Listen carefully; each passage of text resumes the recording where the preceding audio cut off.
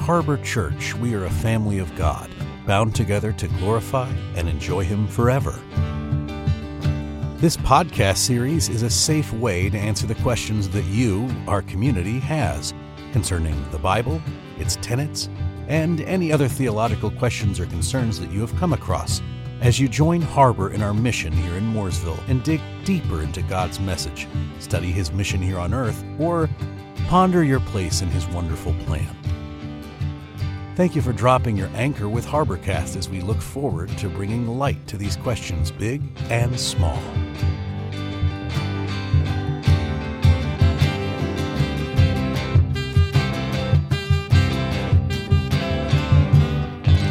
Welcome to HarborCast, our first episode of our inaugural podcast for Harbor Church, BCA Mooresville.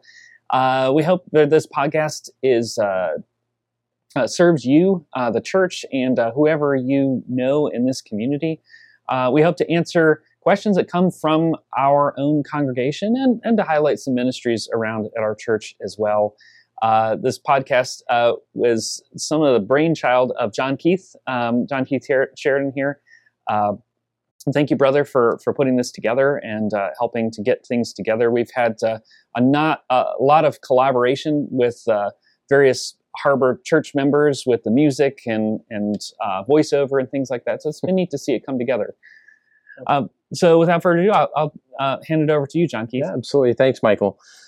We wanted to start off our first inaugural, as you said, Michael, our inaugural podcast episode with something that is going to grab attention. And we thought, what better way to do that than to kind of touch on one of the most controversial topics that we face in today's world. So without further ado, we are getting into a month here where we are going to be dealing with the background of this June month of Pride Month.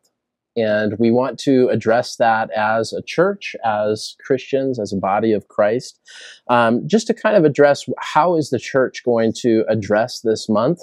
How should we as Christ followers address the celebration, the cultural celebration of things that are against our doctrinal statements, against the things that we believe as Christians?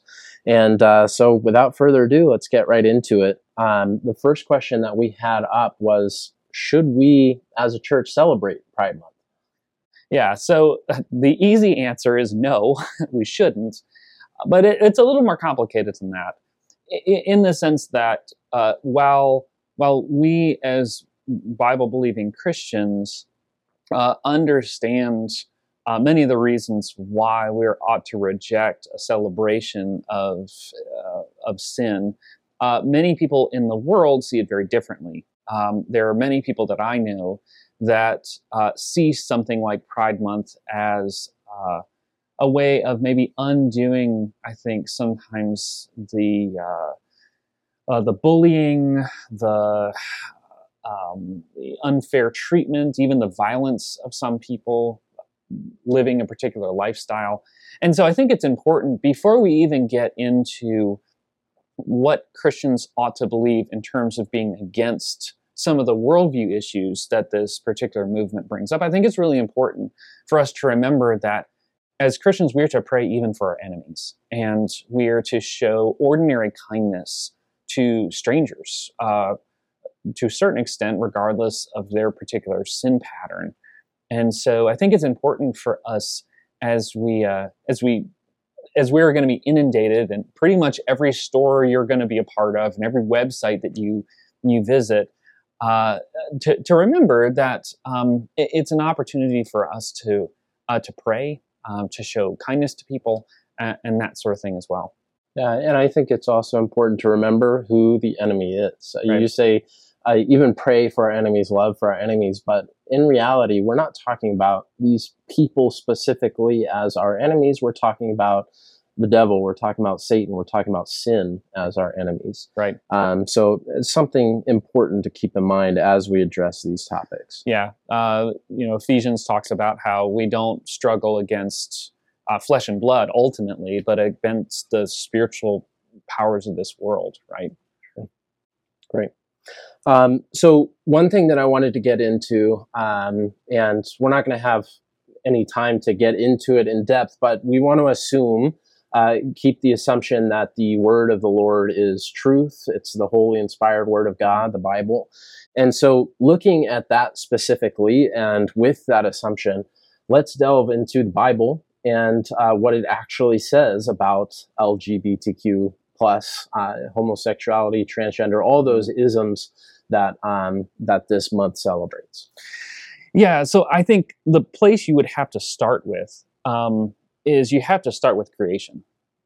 God created man as the sort of species man, and he created man, male and female, so two different and specific genders, and they have specific roles within those genders as well, in terms of procreation, in terms of marriage between one man and one woman. And so really when it fundamentally comes down to what we're really asking of LGBTQ or whatever else you want to add to that is fundamentally who gets to decide how we use our bodies, particularly in sex, and who gets to decide how we couple with one another in marriage, right? And it's either us or it's God. There's no in between. And so as biblical Christians, we want to start with that foundation of saying God designed for us to work in such a way for procreation, for our hearts, for our flourishing, that marriage would be between one man and one woman. And so from that, there are places throughout Scripture that touch on sexuality. And it's really interesting if you think about how much actually the Bible talks about sexuality. It seems like it's an important topic. One reason it seems like for that is that if you look at the ancient Near East religions of the time of the writing of the Bible, so much, even Roman and Greek times, so much of worship of pagan gods was wrapped up in sex as well. You even see this in the golden calf, where Moses goes up on Mount Sinai to get the Ten Commandments and get the instructions. Aaron is down below, and the people create the golden calf. These are the gods that got you out of Egypt, Aaron says, and then they rise up and play. And the euphemism there is that there is sexual license going on as part of worship. So Leviticus 25 mentions how we ought to mentions the prohibitions of couplings, and it's not just it includes homosexuality. It also includes things like bestiality or sex too close in relation, like fathers, mothers, that sort of thing. And what's interesting, a lot of times, sort of pro-LGBT scholars will say things like, well, Jesus never talked about homosexuality, as if to say he didn't really care and it's fine. Kevin DeYoung makes this point really well in his book on homosexuality, that when Jesus uses the word porneia in the Greek, when he's talking about what's usually translated in English as sexual immorality, that word porneia as a Jew would have referred back to everything that was in the Levitical law. So even something like cross-dressing, which is addressed in Leviticus, would have been addressed when Jesus uses that one word. So actually, Jesus talked about all these things all the time. And it just kind of goes to show you that even though today there is some new nuances to sexual relations outside of one man and one woman in marriage, but at the end of the day, there's nothing new under the sun. Mm-hmm. That the Lord has been dealing with sin, and particularly this sin, since the beginning. Yeah, absolutely. Good. So building off of that a little bit, we do have a lot of directives in the New Testament, just like we do the Levitical law in the Old Testament. But in the New Testament, we do have a lot of directives as well that build upon the law that was set for us in the Old Testament. So we have two specifically that I want to address, both in Matthew, one earlier in Matthew, one later in Matthew, in which Jesus tells us to that he wants us to treat others the way that we want to be treated. Mm-hmm. That's a big one because we obviously, things that go against our mindset, the way that we believe, it's often easy to get into this battle with these things, but we are called to treat those that are against us the way that we want to be treated. Right. That's earlier in Matthew. And then later in Matthew 28, he gives us the Great Commission, in which he tells us to go out into the world and basically become fishers of men, to go out and bring people to Christ. Yeah. So how do we do that as Christians in this world in which, everything seems to be against us? Even just seemingly doing the right thing will cause us grief, will cause us problems in the long run. How do we actively do that to bring people to Christ and to treat them the way that we want to be treated? Yeah, that's a great question. And, I think that the Jesus's principle of, do unto others as you would have done unto you. I think that in this case, like what do you have to remember in the background of that is that's not a merely relative term. So in other words, there are some people who use that and say, do unto others as you would have done unto you. And so they will use that as a proof text for, so see, why do you care that these two men are getting married or these two women are getting married or that sort of thing? But behind that is, well, you have to have a goal, or what the Greeks call a telos, like teleologically, what is the goal of a human being? What would be best for them, right? Some of my children don't particularly like vegetables, but we know that what they would really want, if they could think with a clear mind and be mature, they would know that they would want vegetables, even though they don't like vegetables. And so the same thing is true there, that part of ministering to people who either agree with the world's views or are a part of the LGBT movement is that you have not your opinions, but you have God's word, and you're delivering God's word to the world, and that actually is good for them, even if sometimes it's hard. Now, granted, that has to be done with wisdom, right? And I think that's a hard part about with having your feet on the ground, actually being a real life person in the world, trying to live out your faith. And so honestly, it takes a lot of patience. It really does.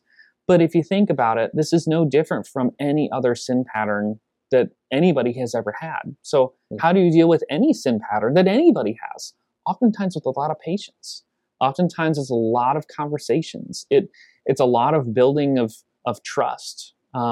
Knowing that you are for them and showing that you are for them, that you are not there to impose merely your opinions on people, or that you are not doing these things because you hate everybody or because you're merely prejudiced. But my God, who came down to earth, bled for me, died for me, was raised for me, he has given me instructions on how to live. And what best thing can I do for you but to give you what Jesus has given to me? Absolutely. I think, and that kind of makes me think of a way that it's been explained to me in the past is you are nothing apart from God, obviously.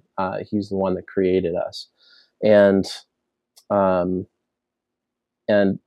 so we want to make sure that we are giving that to other people. We've been given that gift of knowing Christ, knowing that he's the one who saves us. And we want to give that gift to other people. And so thinking about, the end of the world was coming, or there's a flood coming or something like that. Are you going out to tell those people that the flood is coming, or are you going to just lay back and say, you know what, they don't really want to hear it, so I'm just going to stay back? Yeah. And discipleship, making disciples, is a tightrope walk. It's a tightrope walk between being clear, but also being wise. about when is somebody going to hear it at the right time. And sometimes you don't have that luxury. Sometimes you just got to blurt it out, and you just got to hope for the best. But Jesus does tell us to be as wise as serpent and as innocent as doves. And so, in other words, working with people, it just takes a lot of wisdom. And so, as you get to know people, figure out a good time to, put forth the truth. And that's probably a longer conversation. We need like a whole podcast just for that. That's all right. Let's close it out here. I think one of the things that we've addressed throughout this episode so far is that it can be a dangerous thing to live out God's word. It can be a dangerous thing to live in God's truth. And that's something that I know you've experienced, Michael. I've experienced as well. But we risk losing a lot of things. We risk losing our community standing. We risk losing our friends, our family, and a lot of things that are dear to us. And in some extreme cases, maybe not all the time, but in some extreme cases, even our lives.